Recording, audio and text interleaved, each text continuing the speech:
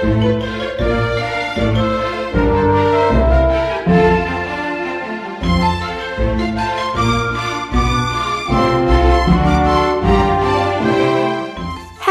and welcome to today's edition of Worcester Talking News, brought to you by Worcester News and Equipment for the Blind, with permission of the Worcester News, and recorded on Thursday the 21st of October 2021 here at Colin Chance House. I'm Evelyn Brock, editor for this edition, and with me to read the articles are Moira Lowe and Jules Watkins. Our sound engineer is John Plush, and we are, as usual, ably supported by members of the admin team, led by Carol Hartle. A warm welcome to all our listeners, especially new ones. I hope everyone enjoys our offering. In addition to news items, you will hear some useful telephone numbers, including theatres, readers' letters, birthdays, and thought for the week.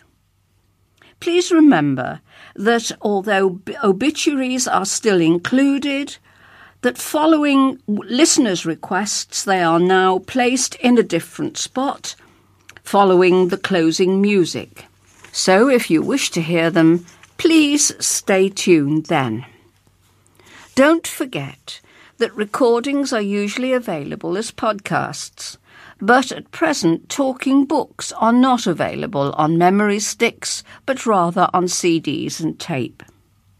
Also, do let us know your birthdays so that we can greet you specially when that time comes. This service is free to users, but if you would like to make a voluntary donation, it can be sent to Colin Chance House, Wilds Lane, Worcester WR5 1DA.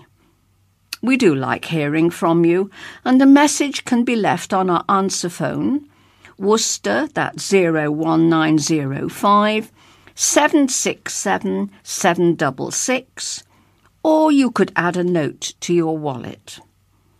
If there's a problem with any aspect of your receiving recordings, please use the answer phone on the number I've just given and leave a message to that effect. So first of all, birthdays for this coming week. 24th of October, Anne McKeever. 29th of October, Betty Griffiths. And the 31st of October, Eileen Wheelwright. And a happy birthday to all three ladies on their special day. Now, thought for the week. And this is from Romans 12:9, and it reads, "Love must be sincere. Hate what is evil. Cling to what is good. Be devoted to one another in brotherly love. Honour one another above yourselves. Never be lacking in zeal, but keeping your spiritual fervour, serving the Lord. Be joyful in hope, patient in affliction, faithful in prayer." Now some useful telephone numbers. You've already had the one for Colin Chance House. The police non-emergency number is 101. Crime Stoppers 0800 555 111. The Worcester Hub, Worcester 765 765. Worcester Live, Worcester 611 427. Malvern Theatres 01684 892277. Out of Hours Medical Services 111. And Samaritans 116123, and that's a free phone number. So now to the headlines and the headline articles, and I'll ask Moira to start us off. Okay, my first headline is Friday, October the 15th, and it's cash for FaceTime. GP surgeries in the city could be named and shamed if they do not agree to see more patients face-to-face under new plans for the government. Ministers have said an emergency winter support package worth £250 million would allow surgeries to take on more temporary staff in a bid to improve access and increase the number of face-to-face appointments, cut red tape and call upon other parts of the NHS to help with some care. The plans have come under fire for stating that surgeries which fail to provide a yet-to-be-defined appropriate level of face-to-face appointments would be excluded from the new funding, as well as named and shamed in new league tables. The latest NHS figures show that as of June, there is one GP per 1,821 people in Worcestershire and Herefordshire. This means the number of patients seen by one GP is up by 8% from 1,684 people per GP 5 years ago. The number of GPs employed across the two counties has fallen by 5% during the same period. Worcester doctor Jason Seawood-Airy said a massive shortage of GPs in Worcester was the main reason why surgeries had not returned fully to face-to-face appointments, and this was leaving patients at their wits' end.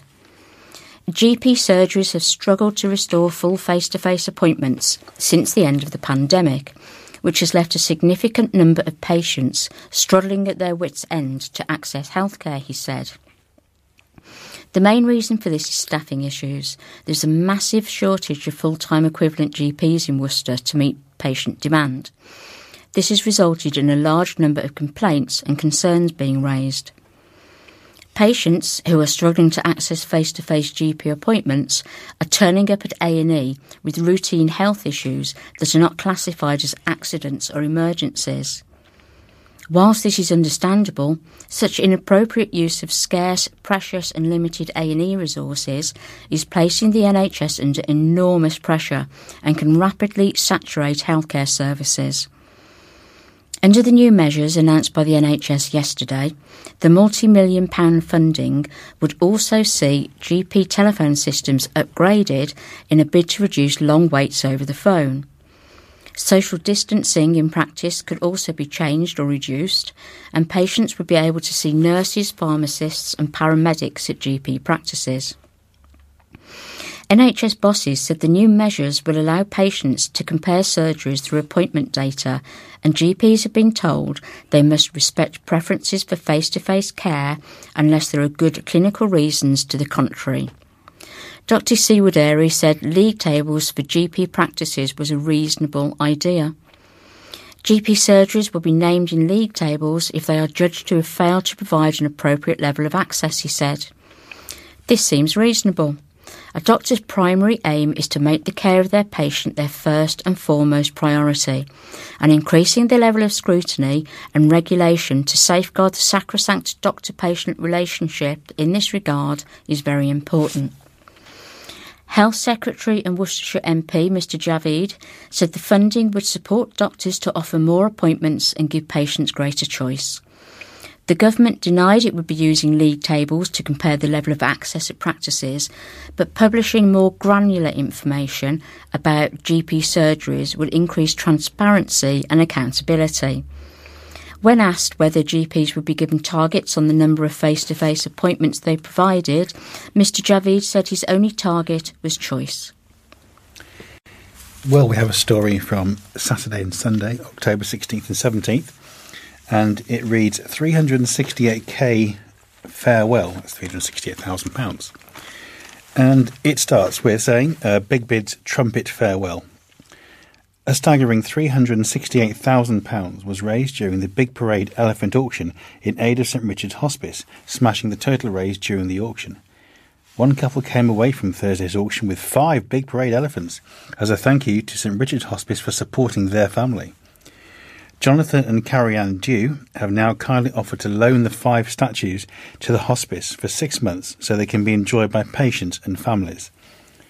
They successfully bid on global warming, Welliphant, muddy walks, Panda and Inky, totalling over £100,000 during the auction at DRPG in Hartlebury. Mrs. Yu said, "We are long-time supporters of St Richard's Hospice because my husband's parents and my granddad were cared for by the hospice. It was not just about us coming away with the elephants. The main point was to say thank you to St Richard's. The support they give you makes you feel like you are not alone. They are just amazing. I don't know how they do it day in and day out."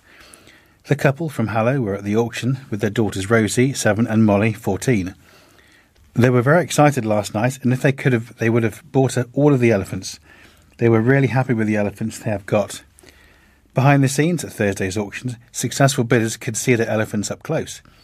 David Ogden, chief executive of the KeySafe, let his 10-year-old daughter bid on the elephant Sparkle and also successfully bid on Ash. St Richard's is a great local charity, and we supported them again and will support them over and over. The KeySafe has already supported local charities, and this is the perfect opportunity to share our success with a local charity. Roman and Vincent Williams will be bringing Elephant Jackson to their garden in Henwick Road after the £7,000 winning bid. Mr Williams says, "We like Jackson Pollock's style of art, so it just fits the bill and will be nice to have in the garden." Mrs Williams added, "I wanted something colourful in the garden that would look nice in the flower bed." St Richard's is also an excellent charity to help and support. I don't think there is anyone in Worcester who doesn't know someone who has been supported by them. Worcester Bosch will be proudly featuring the elephant it sponsored, Silverella, at the front of its headquarters in Cotswold Way. Vic Billings and Sue Pennington successfully bid £7,200 on the elephant. Another Worcester-based business, Spectrum Environmental, will also be bringing Elephant Hive in the herd of their offices at Checketts Lane. Chief Executive Stephen Hunt said, "We liked it because the theme fits with our business in that we are an environmental business. Nobody at work knows we are here, so this is going to be a surprise, and it's going to be in our refectory." Artist Jess Perrin was there on the night and spoke of her excitement. "It's always really exciting to come to the auction, especially if the bidders are in the room. It's great getting to meet them afterwards." Artist Ahmet Singh, whose elephants Azasia and Sundar went for £6,800 and £9,000, also said watching the auction was exciting. "It's actually thrilling. You want your elephant to do as well as possible to raise as much money as it can for the charity." Tricia Cavell, fundraising director at St Richard's Hospice, said, "It was an incredible night at auction, and we're thrilled our herd raised £368,000 for our care. Each year we need to find close to £10 million to keep the hospice doors open, 80% of which comes from the generosity of our supporters. So we send a heartfelt thank you to our amazing community for supporting us, not just on nights like this auction, but each and every day. We simply couldn't do it without you." Over the summer, 66 elephants paraded through the city streets and open spaces for 8 weeks, attracting thousands of visitors from all over the country. Monday, October the 18th. In at the Deep End. Plans revealed for former pool site. New pictures reveal major proposals which will transform the site of a derelict former city swimming pool. Sanctuary Housing has revealed its proposals to build a mix of 40 affordable 2 to 4 bed homes and 1 bed flats on the site of the former Sansom Walk swimming pool in Worcester. The former swimming pool closed at the end of 2016 and was finally demolished this summer. The plans include 2 apartment blocks housing 28 flats and 12 homes, as well as 87 parking spaces and cycle storage. Almost a third of the parking spaces will be saved for residents in Chestnut Street. A statement included with the application said, "The proposal site is an infill site in a highly sustainable urban area with good access to public transport, good access by bicycle and on foot, and shops and services within easy walking distance. The proposal will increase density, making efficient use of land, and will provide new affordable housing in a sustainable location, contributing towards Worcester's housing targets and towards the government objective of boosting the supply of housing." The submission of the planning application for housing comes after several years of delays. The derelict swimming pool was due to be demolished in early 2019, but work was delayed due to a higher than expected amount of asbestos being found. It was eventually demolished this year at an estimated cost of $2.64 million. The swimming pool closed in December 2016 following the huge multi-million-pound redevelopment of the city's Purdiswell Leisure Centre. The council agreed to move ahead with demolishing the building in January 2017 before deciding the land would be used for new homes in July later that year. The City Council had agreed to sell the site to Sanctuary Housing and YMCA in March 2018, and plans were revealed to convert the site into 22 two-bedroom shared ownership homes, 76 accommodation units for 18 to 35-year-olds, a business hub and a communal enterprise space. A number of surveys were carried out in 2017 to find out how much asbestos was in the building before the contract for the demolition work was put out to tender.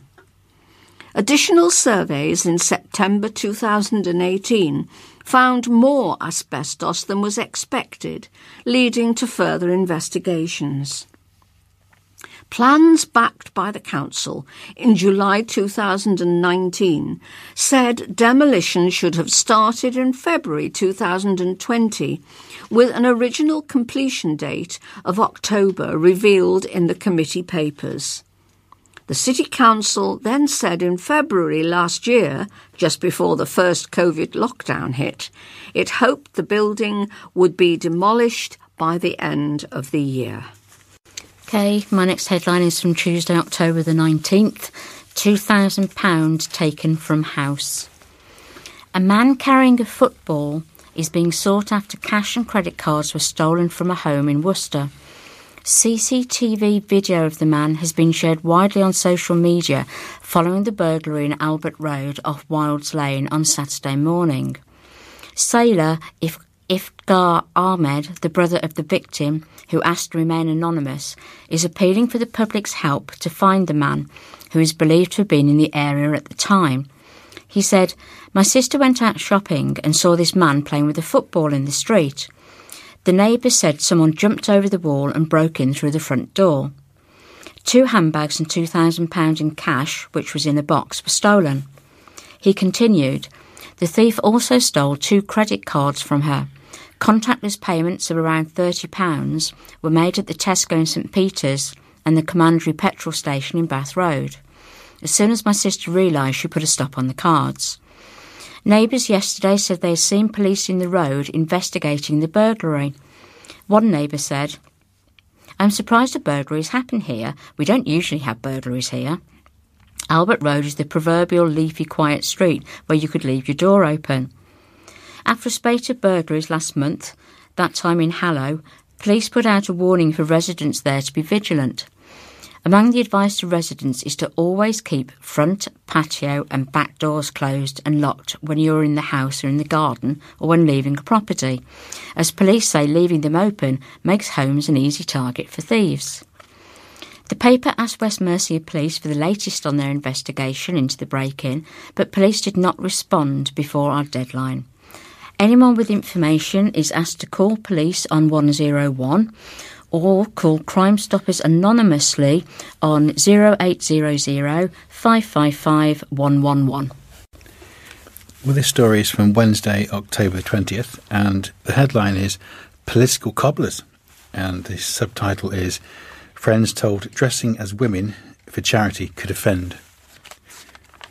Appropriately is on page 3.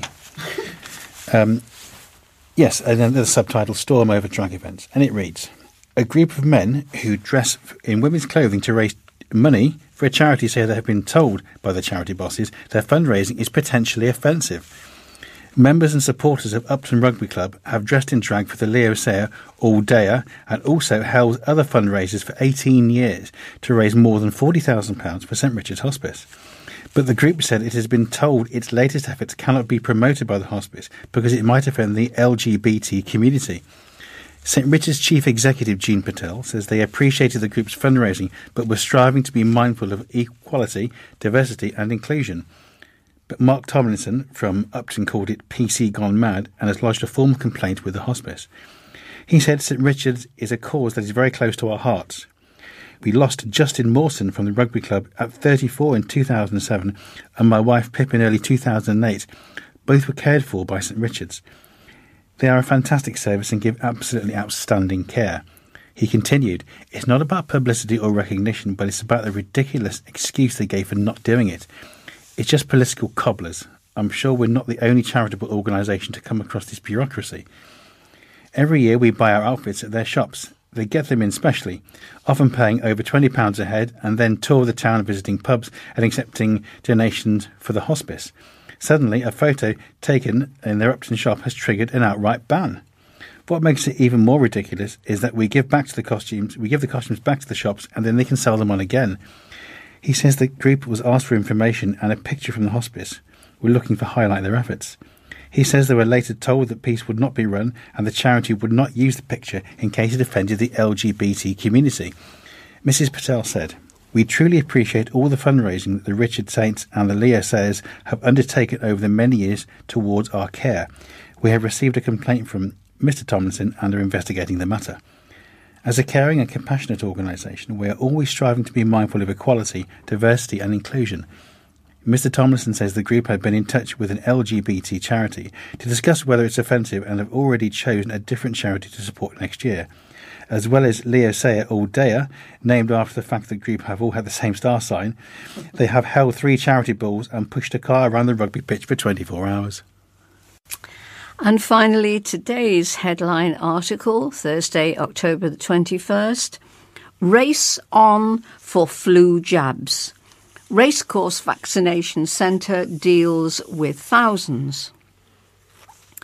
There has been a huge surge in people opting to get the flu jab, with 500 people vaccinated in just 4 hours earlier this week.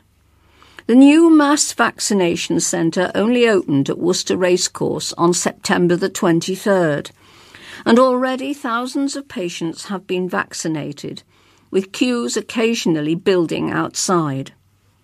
In the last 16 days alone, over 11,000 patients have received the flu jab at the centre, well over a quarter of the 40,000 people in Worcester who are eligible. David McDowell, Patient Quality Manager at Worcester City Primary Care Network, says he has been blown away by the response.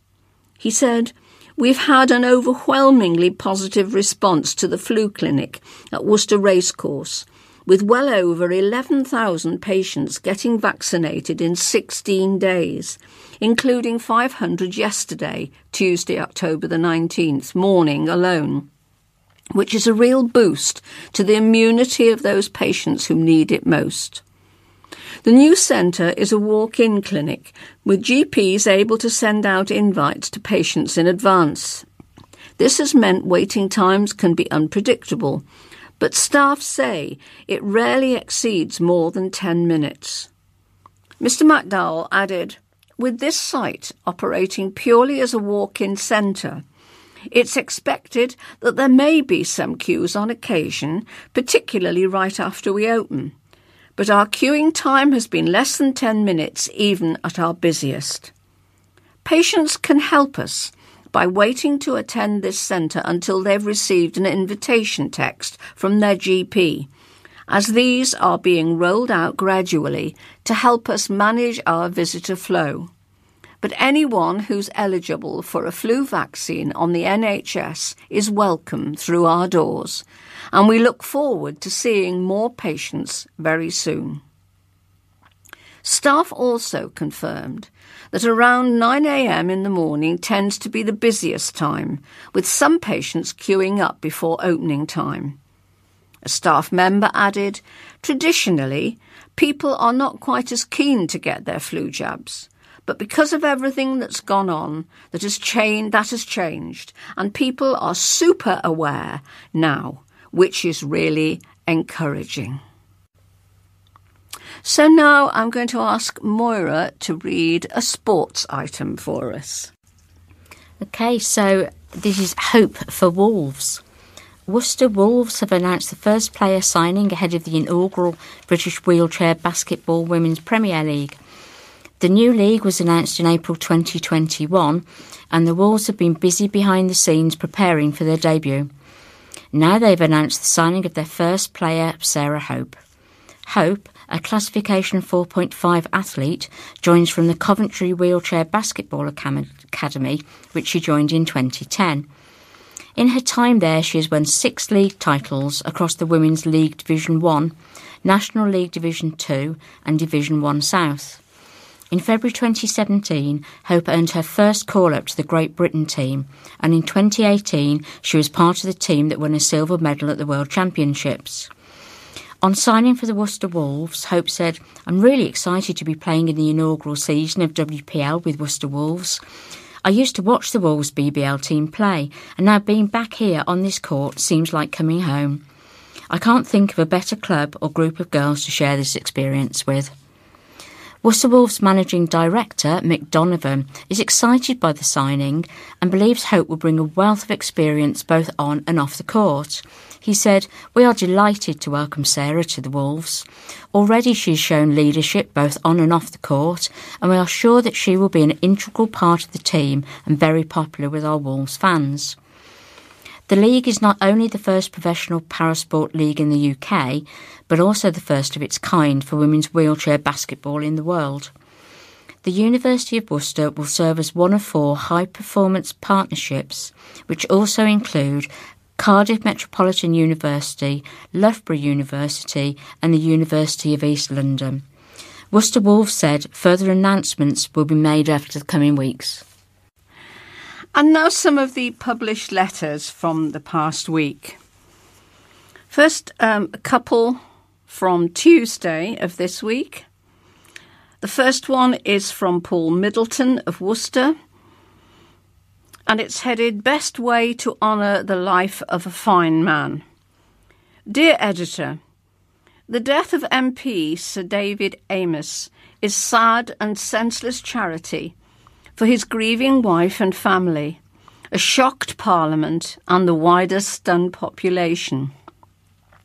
Yet again, there is frenzied talk of protection, avoidance and security for our MPs, and maybe the armed forces and or the police, etc. Some nostalgic, maybe revengeful individuals and parties are yet again calling for the death penalty. Our House of Commons Speaker intones the simple truth that David's life must not be lost. There must be a legacy. But unfortunately, already his life has now been lost, unnecessarily and cruelly.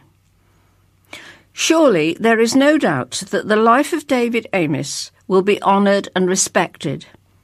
There'll be a commemoration, perhaps a plaque in the House, and maybe even a gun salute. And already his family asks society to set aside hatred. Wisely, they also call for more kindness in the world. However, this will not happen so long as we mandate our leaders to wage worldwide war as the only way to settle disputes, and so setting a negative example to 7 billion people. In truth, we must respect the quick and the dead, and we also must honour all deaths in war or in peace. Born in 1572, John Donne wrote that no man is an island. Each man's death diminishes me, for I am involved in mankind.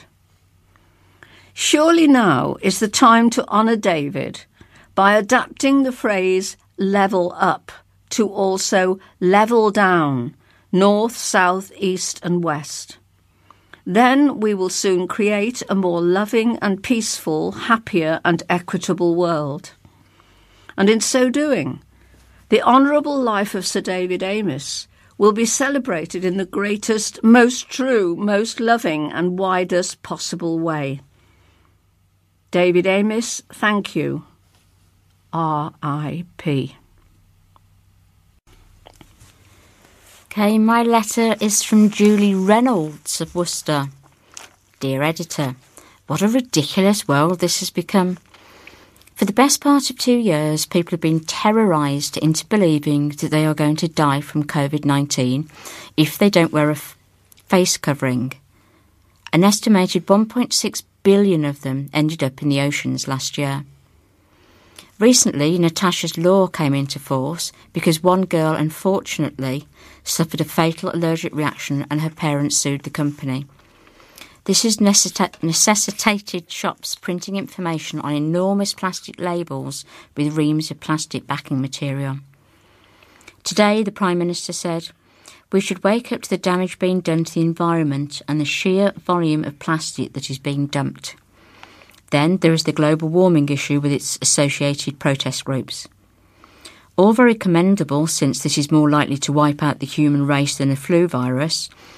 But until China, who are building a coal-fired power station every month, stop belching carbon dioxide into the atmosphere, they may as well take a pee in the Irish Sea. Humans have become arrogant, selfish, greedy and materialistic.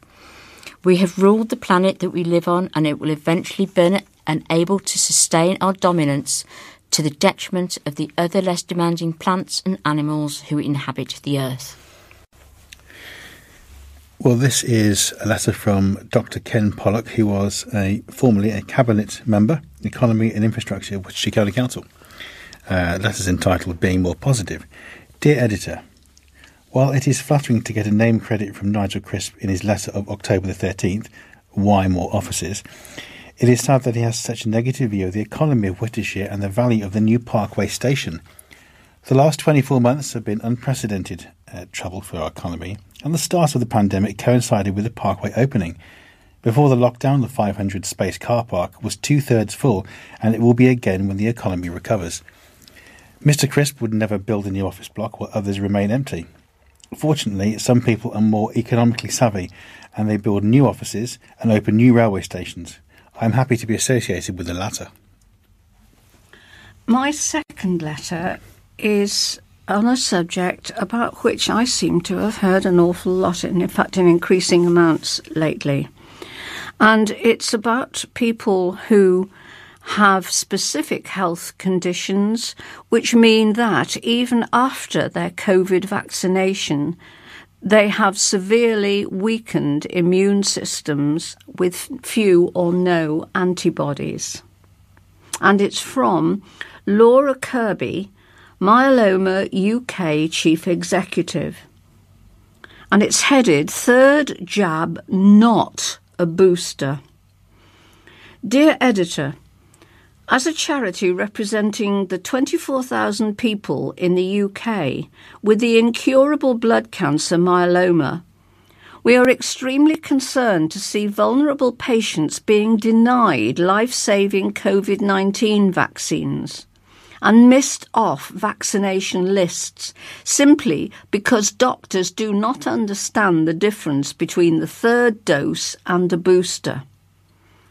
Patient reports show the terms third dose and booster are being used interchangeably by GPs and clinicians, leading to uncertainty about which should be given first, if any at all. On September the 1st, the Joint Committee on Vaccination and Immunisation announced that people with severely weakened immune systems at the time of their first and or second vaccination would receive a third dose of a COVID-19 vaccine as part of the standard vaccination schedule.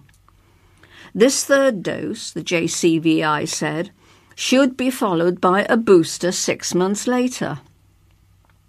While there is no difference in the ingredients of the vaccine and booster, it is key for medical staff to administer them in the correct order to make sure immunocompromised patients get as much protection from the virus as possible.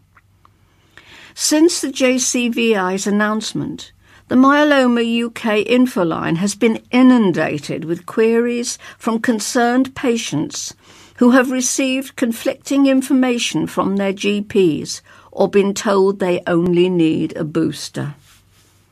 In theory, the decision of who is eligible for a third dose of the vaccine and when they should receive it is ultimately up to patients' clinical specialist team in hospitals. Clinicians should then contact patients' GPs and advise them on who should be offered a third top-up dose. However, in practice, the decision falls to GPs and vaccination centres. Patients should not be made to wade through red tape to convince doctors they're eligible for a third vaccine.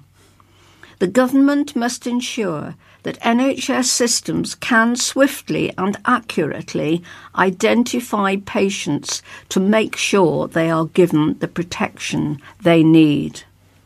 I understand the key word in all this is a third primary dose rather than booster. That makes the differentiation.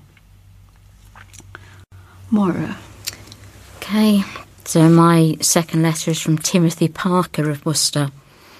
Dear Editor, on Monday I was at a fully packed event for the City of Worcester hosted by Redeem Our Communities.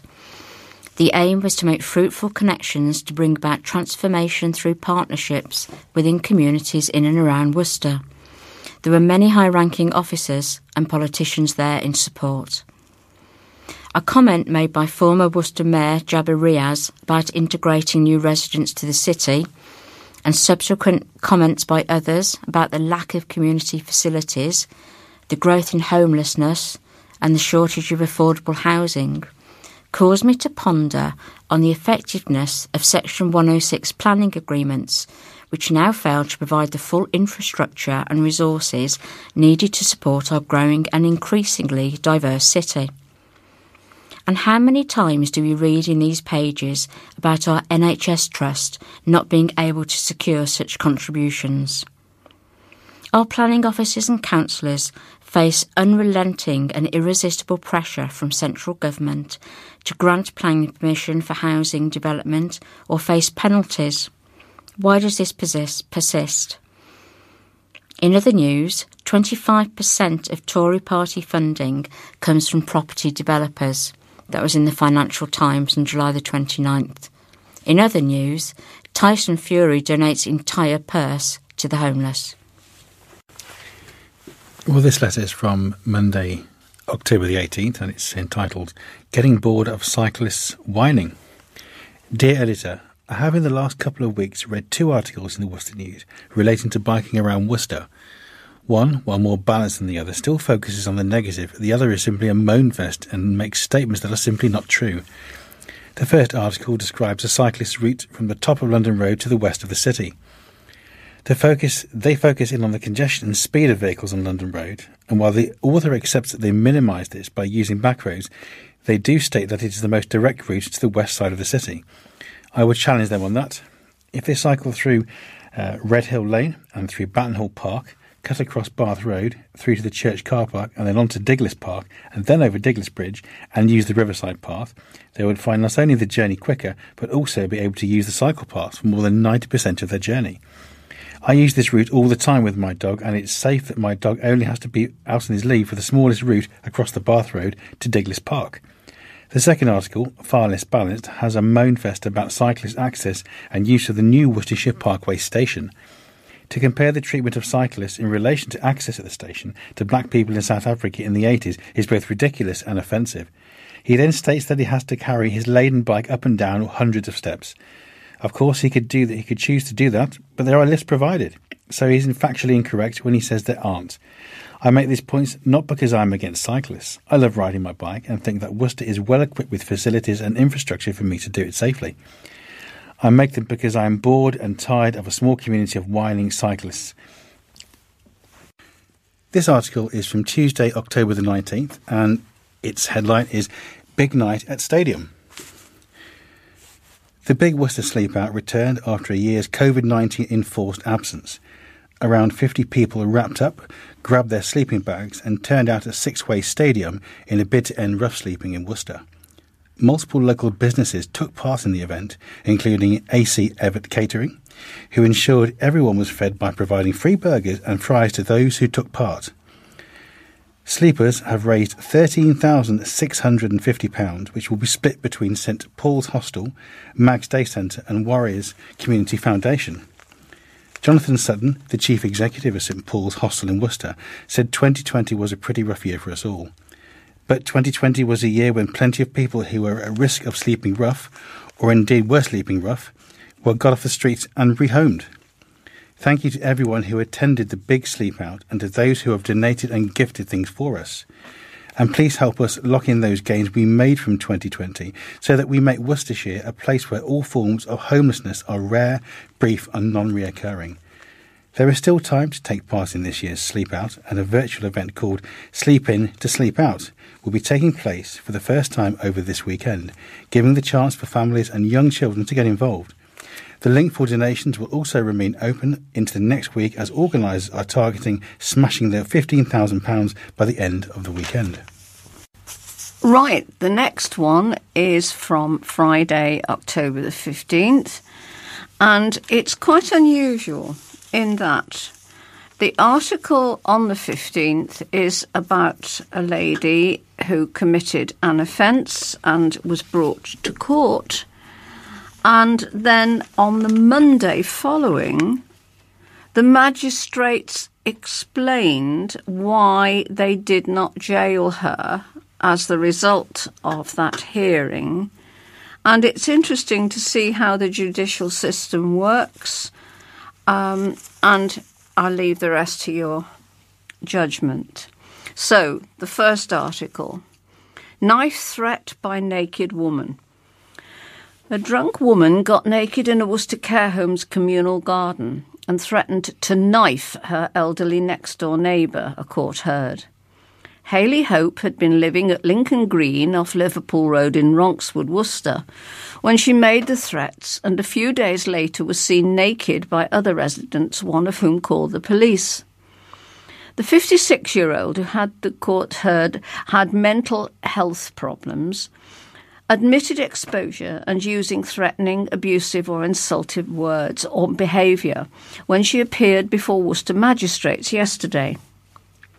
An injunction order secured by Platform Housing in August prohibits her from causing a nuisance to residents. She's now also banned from returning to Lincoln Green. The offences were committed in breach of 2 suspended sentence orders. One order of 12 weeks in custody, suspended for 12 months, was imposed on August the 9th for being drunk and disorderly, and 2 offences of failing to surrender to custody. The other order, also 12 weeks, suspended for 12 months, was imposed in June this year for racially, religiously aggravated harassment. Ralph Robbins Landricum, prosecuting, said on September the 4th this year, Hope was asked to turn her music down by her neighbour. She became abusive. "I am going to hit you," she said, "and I will knife you." This has caused the woman to whom she spoke to become fearful. Another resident stood between the woman and the defendant and instructed Hope to go home, which she did. September the 7th this year, the same neighbour again called police.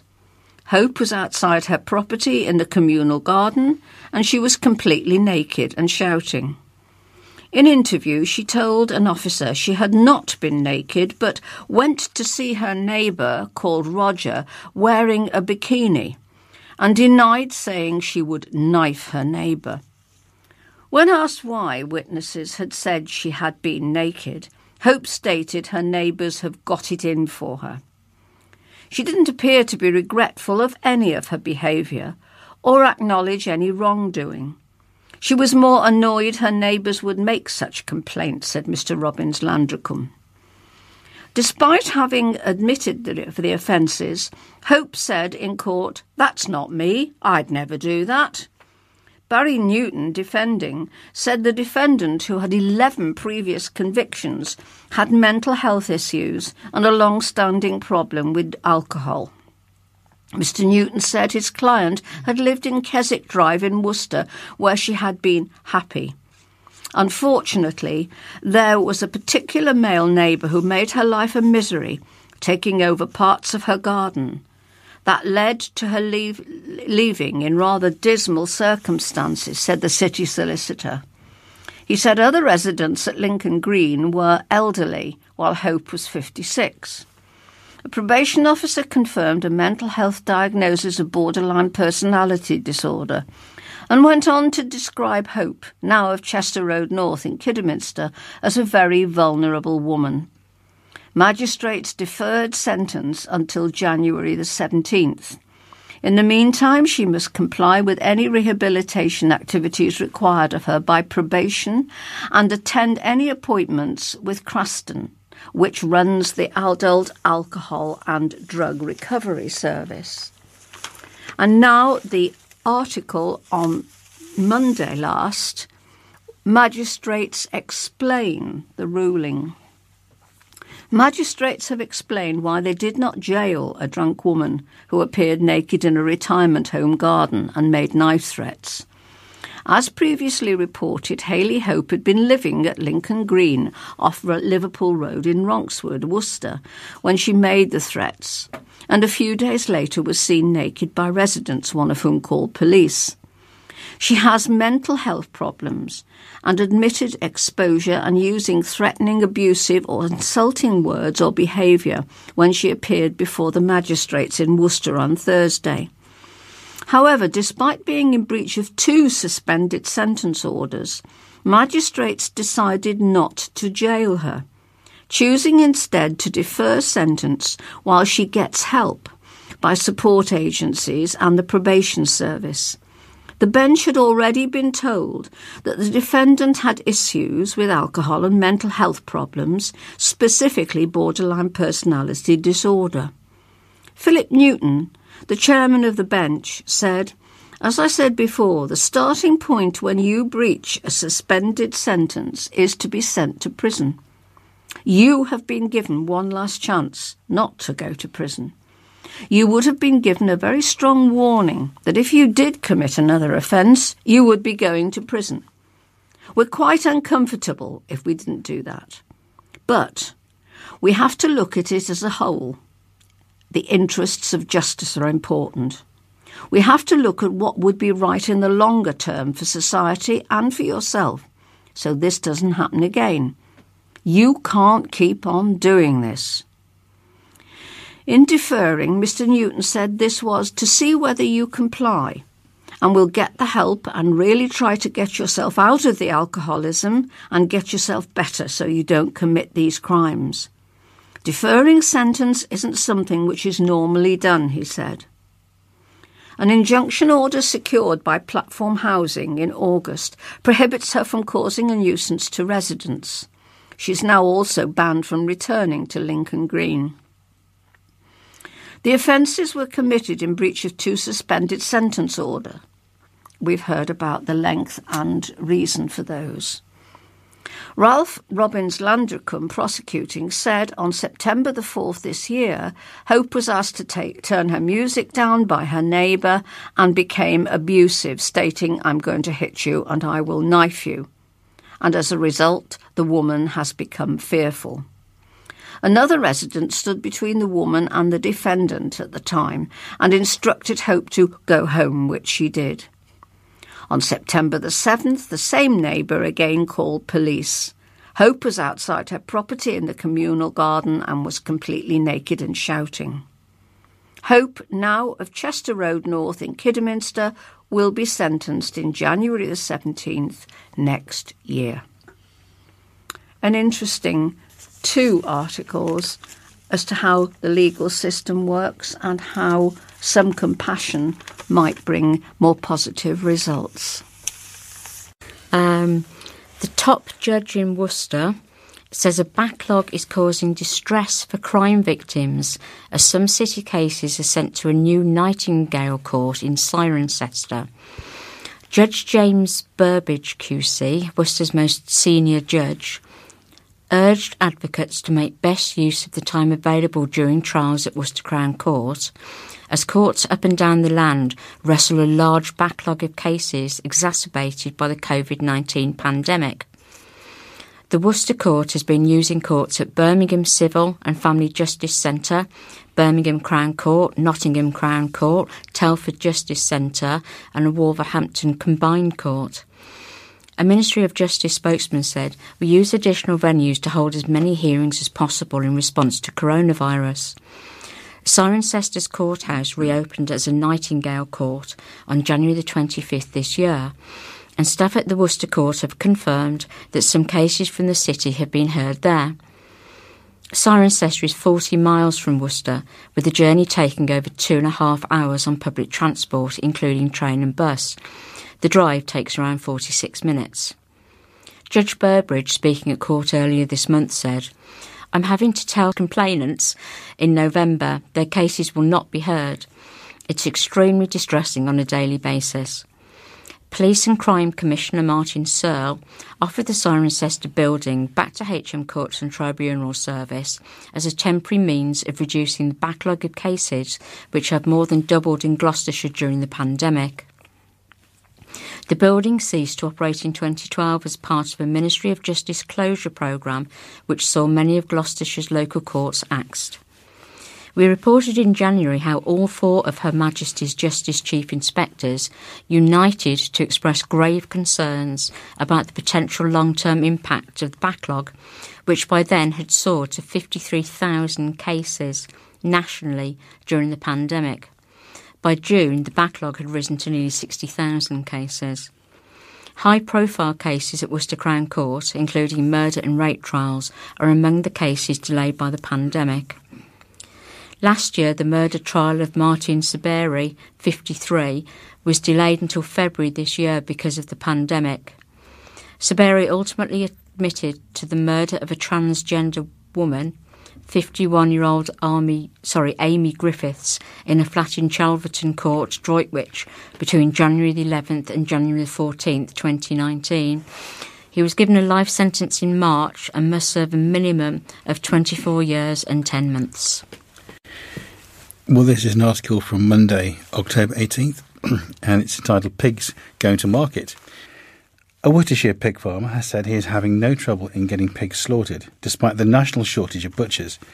The shortage in industrial slaughterhouses nationally has left some farmers with too many pigs on their farms, leading to warnings 10,000 pigs a week could have to be destroyed imminently.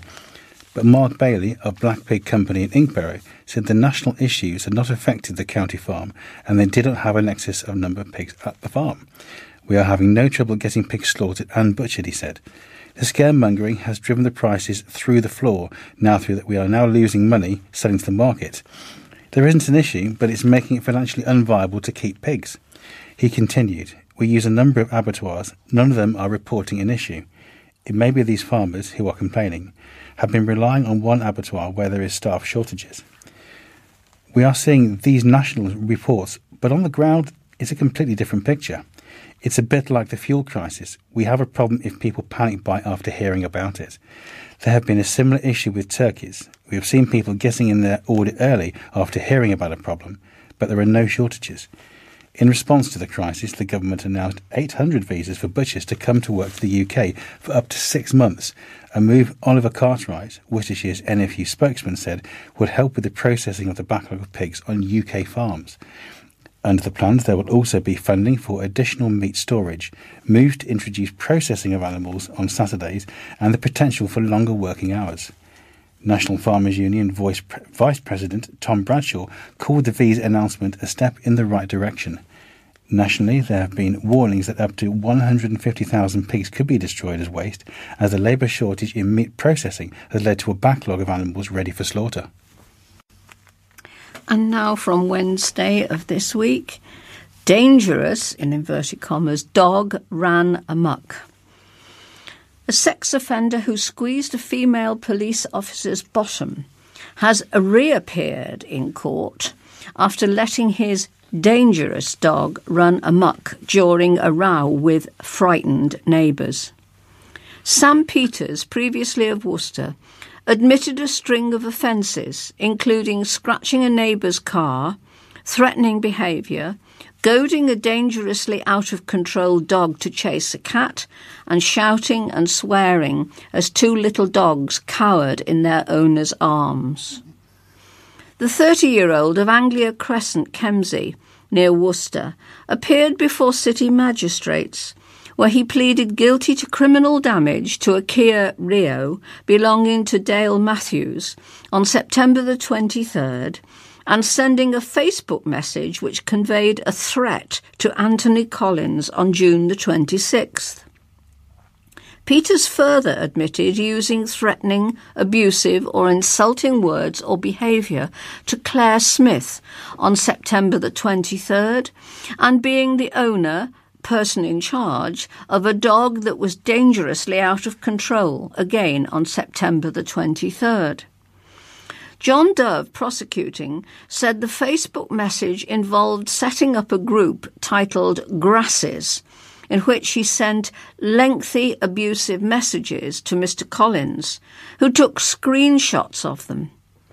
Peters refers to hypocrites and bitches and wrote, "Climb out from under your rocks and stay out of my business," and vice versa. Mr. Dove said Peters had been outside his address drinking for the majority of the day and was rowdy and acting antisocially on September the 23rd. Police received numerous calls from residents in the street complaining about dogs being out of control. The defendant owns a black Staffordshire Bull Terrier, said Mr. Dove. A doorbell camera picked up his dog, Brock, chasing a cat. Mr. Dove said the defendant and his friend are heard goading the dog to attack the cat while it was running away. A number of neighbours phoned the police saying they were scared to get out of their cars to go to their houses in fear that the dog was aggressive. The prosecutor said Peters was captured on the CCTV of various properties, scratching Mr. Matthews' car bonnet with an unknown object, an act which could not only be seen but heard on the footage. Ms. Smith was described as picking up her two small dogs when Peters' dog approached them, running out of control. She said Peters told her, "Put your dogs down and I'll show you what my dog can do." Peters was also described as swearing at the woman, calling her an obscene word and shouting abuse. In 2010, we reported how Peters was convicted of a sexual assault after squeezing a female police officer's bottom in Lowesmoor, Worcester, and had to sign the sex offender register. For 3 of the offences, Peters was handed a 36-month community order to include the Resolve programme, 26 sessions, 30 rehabilitation activity requirement days, and an alcohol abstinence monitoring requirement for 90 days. For having a dog that was dangerously out of control, he was handed a conditional discharge for 2 years, which included a condition that the dog must be kept on a lead outside the house. Magistrates ordered Peters to pay £500 in compensation for the damage to the car. The bench also ordered him to pay £135 costs. A potty-mouthed drunk man spat at and threw lager at police and damaged a woman's dream car after binge drinking at a Worcester pub. William Mackay admitted 2 assaults against emergency workers, criminal damage and threatening behaviour when he appeared before magistrates in Worcester. The 22-year-old of Randwick Drive, Warndon, called officers pigs and feds and made an obscene reference to someone's dead nan during a series of incidents between September the 10th and 11th this year. Police arrived in Lime Avenue, Brickfields, to reports of 2 males in possession of bats who were shouting and screaming, said Ralph Robbins Landricum, prosecuting. He said the initial victim in this case was not supportive of police inquiries, but officers carried out an area search. Mackay was found riding his bike and was heard to say, "Come on, you pigs," to swear at officers and make the obscene reference. During the incident, he twice spat towards PC Church, although the saliva did not make contact with him after the officer stepped out of the way. Mackay also repeated an earlier offensive slur. As an officer, an emergency worker just doing his job, he shouldn't have to avoid someone spitting at him, said Mr Robbins Landricum. Mackay also threw lager over PC Jeffries, which landed on his face and uniform and left him drenched. When arrested, Mackay gave a no-comment interview. A woman later made a complaint to police that her car had been damaged by the defendant in Lime Avenue. Mr Robbins Landricum, prosecuting, said the woman referred to Mackay shouting and swearing in the street. The defendant was seen pulling a gate off its hinges and throwing a bike at her car. She had an invoice for £966, which included both the cost of repairing the damage and car hire in the meantime. A dent was caused to the car's passenger side rear wheel arch. The car's owner said, "I feel incredibly sad this happened. I brought my car over a year ago and it was my dream car, and it has taken me years to save up for this car."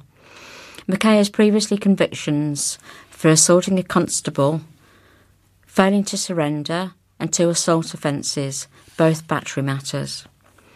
Mark Turnbull, defending, said, "Mr Mackay doesn't recall an awful lot of what happened on that particular occasion, part of that because he had been drinking. He's not ordinarily a drinker."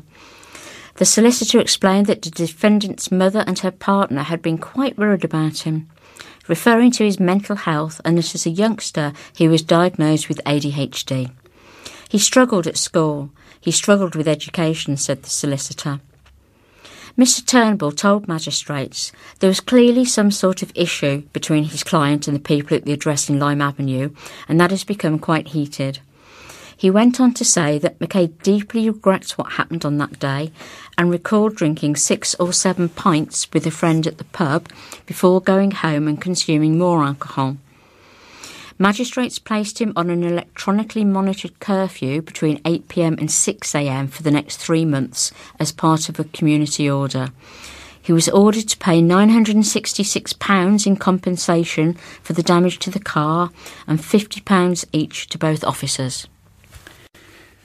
Well, this article is from Friday, October 15th, and is entitled "Calls for Action Gathering Pace." More action is needed to crack down on speeding in a village near Malvern. District Council leader Sarah Rouse has regularly campaigned against speeding in the district. And last week, police were put out in Wells Road in Malvern and Ryle near Upton as concerns continue about speeding. This follows other campaigns in and around the town. After 4 crashes into walls in Lycenton in recent times, a public meeting has been held to try and find a solution. Councillor Rouse said, "There have been 4 crashes through walls and over pavements in recent weeks. We invited the police and County Councillor Karen Hanks, but unfortunately she could not attend. However, the police representative was excellent. We discussed as a community the issues we face, and the police representative, Gordon O'Handler, came up with excellent ways forward. Lycenton has a number of speeding scarecrows put in place around the village to deter drivers from travelling too fast. Around 20 people met at the Royal Oak pub in Lycenton for the community meeting. Councillor Rouse added that they are in touch with Police and Crime Commissioner John Campion for more speed enforcement after 10 people were caught in the village in a single hour. Since the meeting, the parish council is looking into a rolling set of traffic measures for the village. Councillor Rouse added, West Mercia Police said there needs to be community action like the scarecrows and highways action to look at signage and road markings and then police presence to enforce the law. By working together across all the areas, we hope to see real change. Councillor Peter Whiteley has written to Worcestershire County Council to ask that they revisit their decisions and not to look at the road markings, especially given Herefordshire is so much more innovative in their approach. As a community, we will keep working towards solutions on speeding. Police were unable to provide figures on last week's crackdown. Earlier this year, a group of councillors will put forward a notice of motion about speeding in Malvern. According to the group, an estimated 300,000 to 700,000 birds, at least 3,500 endangered hedgehogs and other wildlife is being mowed down each year on our roads in Worcestershire. And now a positive article about the return of the Royal British Legion after the COVID-19 pandemic. And it's entitled Sissy's RBL Branch is Bouncing Back. The Royal British Legion suffered like so many organisations during the COVID-19 pandemic. This was especially so during the numerous lockdowns. The Worcester City branch has certainly bounced back during this, their centenary year. The branch was created in 1921 when the British Legion, later Royal British Legion, was founded by Earl Haig following the Great War. It brought together 4 organisations: the National Association of Discharged Sailors and Soldiers, the British National Federation of Discharged and Demobilised Sailors and Soldiers, the Comrades of the Great War, and the Officers' Association. The Worcester City branch met at numerous locations over the years, and even had their own club in St Nicholas Street, later in Lowesmoor, before it closed in more recent years. However, the branch remained very active until the pandemic began, and working practices had to change or stop altogether. Telephone buddies helped keep some members in touch, but sadly the poignant Remembrance Sunday and the annual Poppy Appeals suffered during such unprecedented times. The branch has held numerous face-to-face meetings in recent months and enjoyed a very special service to dedicate their new standard on Sunday, October the 3rd. The service was held at Old St Martin's Church, which was traditionally the church used by the branch when it had the nearby St Nicholas Club. The service was led by the Reverend Colin Butler, who went on to dedicate the new standard carried by the new bearer, David Williams. It was also an opportunity for members old and new to come together, socialise and celebrate 100 years of service, not self, the motto of the Legion. The standard is very important to the Legion, symbolising everything the organisation stands for, said Paul Harding, branch committee member. The blue cloth signifies loyalty to the Crown and fidelity, and the gold name band symbolises service. Overall, it acts in the same way as the precious colours and banners carried by Britain's armed forces. New members are always welcome to join the branch, as are Poppy Appeal collectors as we move closer to Remembrance Time. To contact the branch, call the Secretary, Phil Banks, on Worcester 745 838. And Paul added, "The future of the Worcester City branch is looking very bright. The Legion has spent 100 years evolving, and in the 21st century is one of the largest veterans organisations. It's open to people who have not served in the forces and raises a vast amount of money to support the veterans community." A Dutch woman who has been in contact with the family of a fallen soldier whose grave she tends, thanks to an appeal in the Worcester News. Anita van Leuven was searching for the family of Lance Sergeant Ernest Walter Smith, who was born in Worcester. She takes care of his grave in the Venray War Cemetery in the Netherlands and wanted to find out more about the World War II soldier. Ernest's niece, Norma Jeff, read the story, and the family have been in contact sharing stories and pictures. Mrs. Jeff, 75, from Spetchley Road, said, "It was lovely to see because my mum spoke about him an awful lot. He was her youngest brother, and my mum and her sister used to talk about him, so we knew all about him. It's absolutely lovely to think someone is looking after his grave." She continued, "My daughter's been on the computer and sent Anita a few messages, and she managed to get a photograph sent to her. Ernest was only 22 when he died, and my mum had another brother who was in the war who came home injured and then died of his injuries. Ernest is survived by 3 nieces and 2 nephews who all live in Worcester or Malvern." Mrs. Jeff said he joined the war aged 17 after lying about his age. Lance Sergeant Ernest Walter Smith served in the 5th Battalion, Duke of Cornwall's Light Infantry, and died November the 23rd, 1944, aged just 22. Miss Van Leuven from Limburg said the family was so happy and grateful that she had adopted the grave. As well as Mrs. Jeff, she had been contacted by the daughter-in-law of Ernest's nephew, Norman.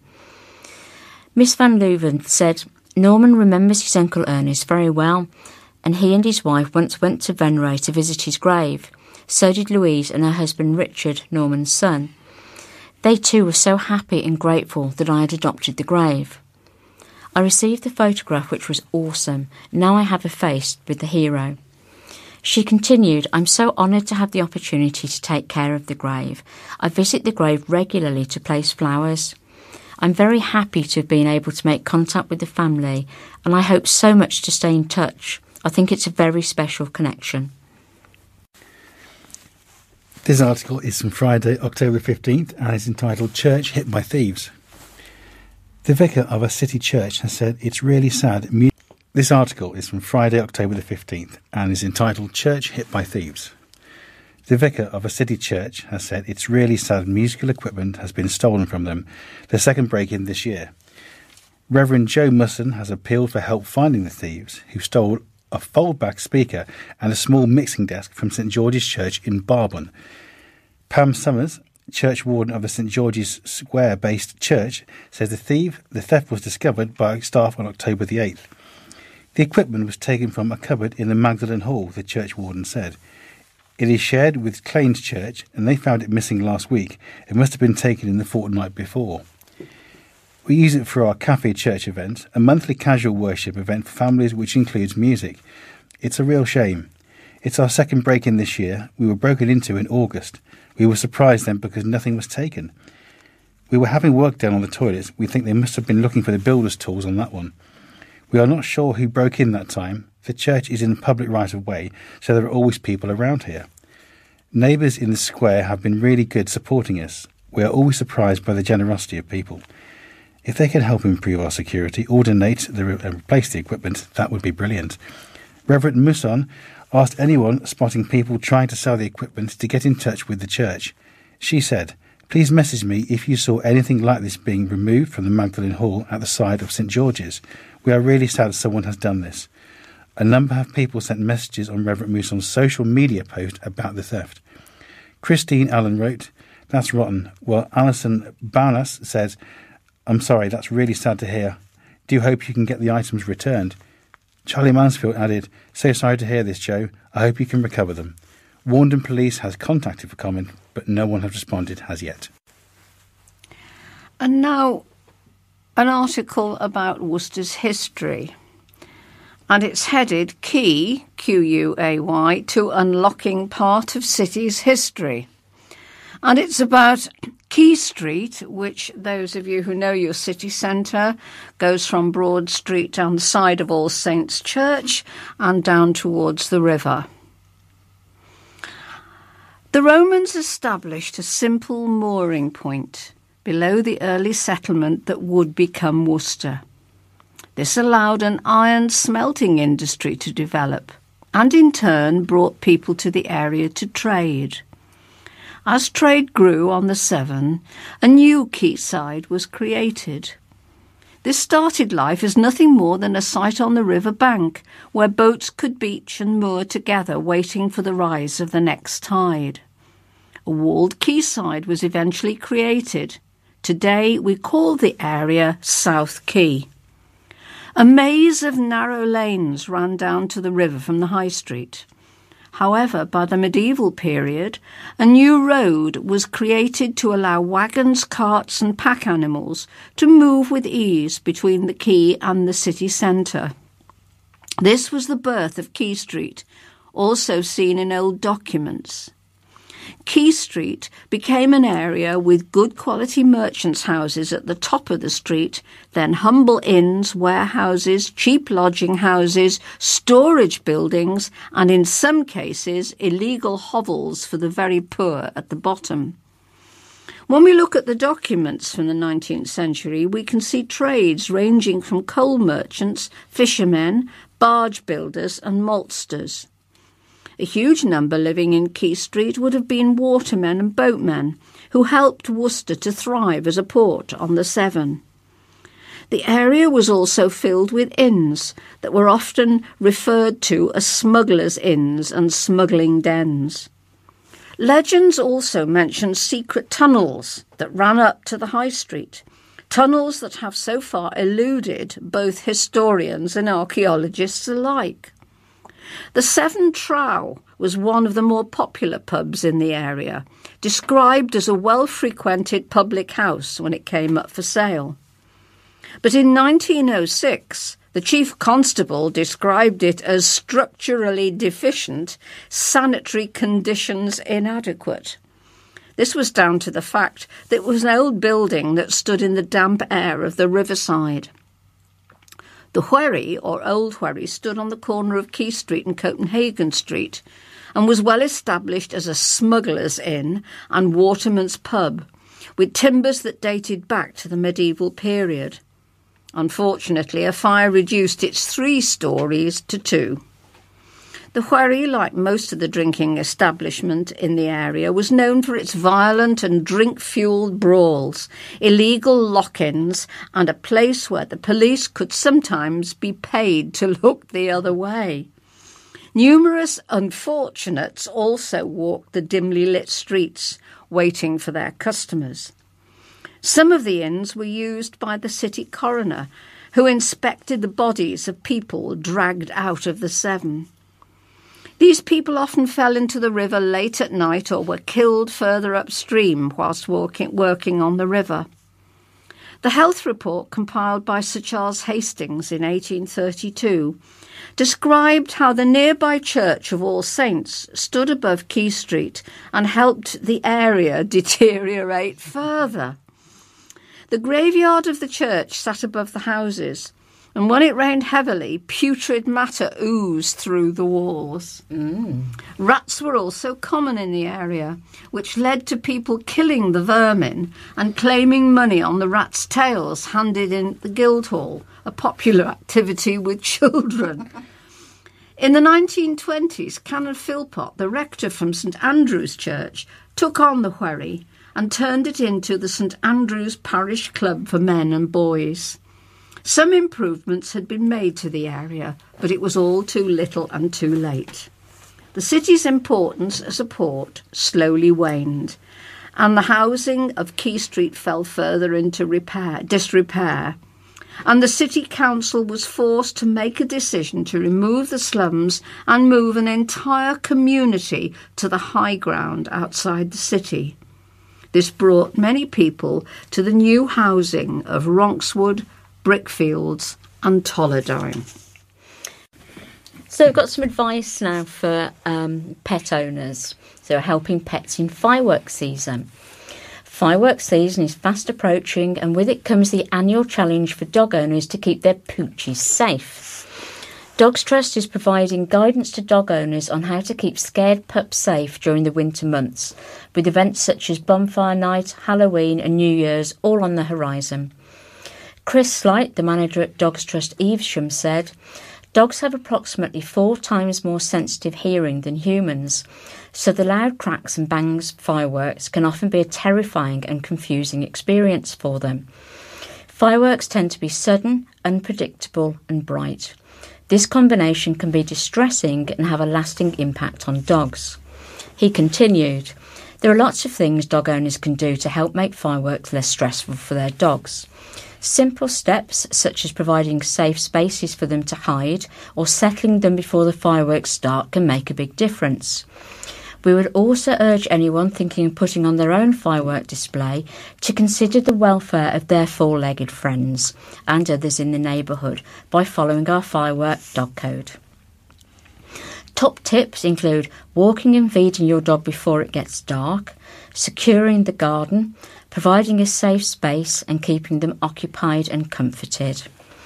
Mr. Slight said, "For those who have welcomed a puppy into their life recently, we also have free sound therapy programs on our website that can help to gradually expose puppies to different noises in a positive way so they perceive them as normal." If your dog is very worried by fireworks or other loud noises, they might need longer-term treatment. If that is the case, it would be a good idea for owners to have a chat with their vet. They can check there are no underlying health conditions that might be affecting behaviour, and then owners can discuss referral to an accredited behaviouralist for support and tailored advice. Well, this article is from Wednesday, October the 20th, and is entitled Climate Protest Goes in Feet First. Hundreds of children's shoes will be on display in the centre of the city as part of an environmental protest. Members of Extinction Rebellion, Worcester, will sit in Cathedral Square for a Future of Our Children protest from noon to 2:30 p.m. on Saturday. The protest is ahead of the upcoming United Nations Climate Change Conference, known as COP26, in Glasgow. Travis Blake from Lansdowne Road, Worcester, and father of 8 and 12-year-old girls, donated football boots and slippers his girls have grown out of for the protest. He said, "Frankly, I'm terrified for the future of our children. Their lives will be massively impacted by climate change. Today's politicians are the last with a chance to lead us to net zero in time. Will they confront the reality and offer people a meaningful route to change? Will they choose to lead us to life or death?" Mum and former head of support for brain tumour charity Rosemary Warmington said, "The shoes are to remind those in power of the need to protect young children from climate change. We lost our daughter Frances to a brain tumour, which we could do nothing about. I don't want to lose my son to something that is totally preventable. The governments both at home and across the world need to act now and get rid of fossil fuel use and subsidies before it's too late to keep global warming to 1.5 degrees Celsius above pre-industrial levels.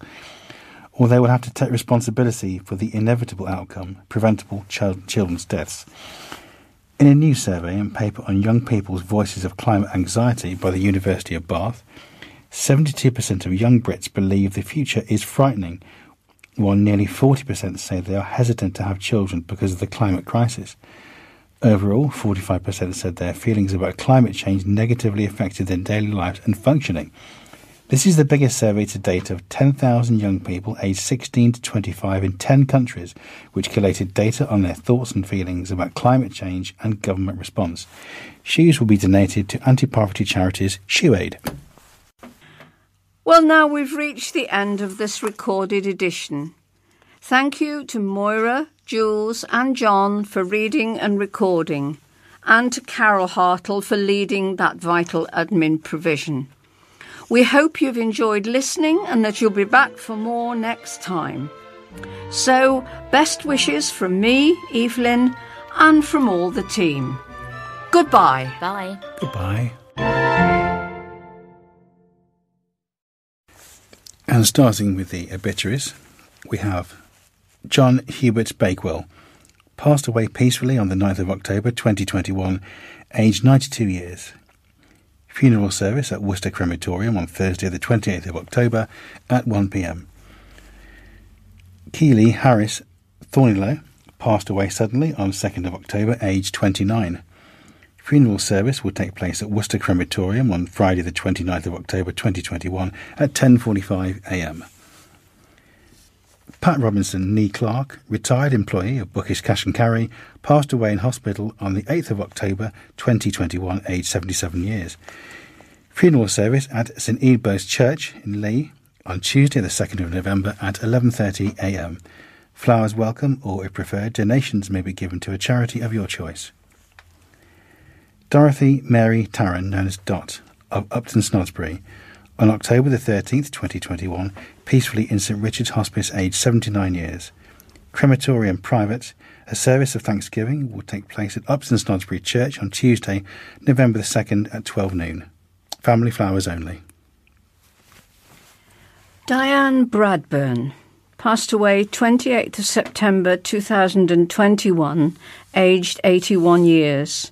Funeral service to be held at Worcester Crematorium on Thursday the 21st at 11:30 a.m. Family flowers only.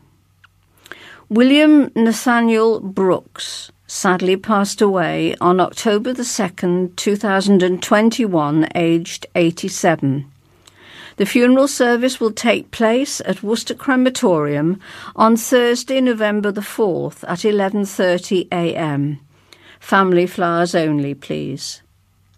Roberta Ann Bobby Wood, née Leach, peacefully passed away in Norfolk on October the 6th, aged 82 years.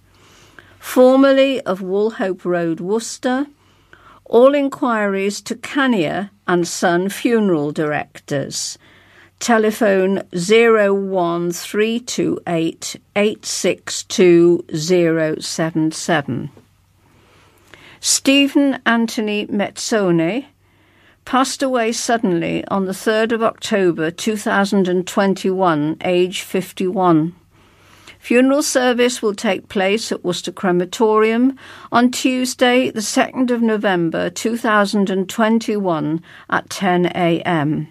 Please wear something red or Manchester United related. Family flowers only. And Winifred Jane Sharples of Fernhill Heath passed away peacefully in hospital on the 25th of September 2021, aged 94 years.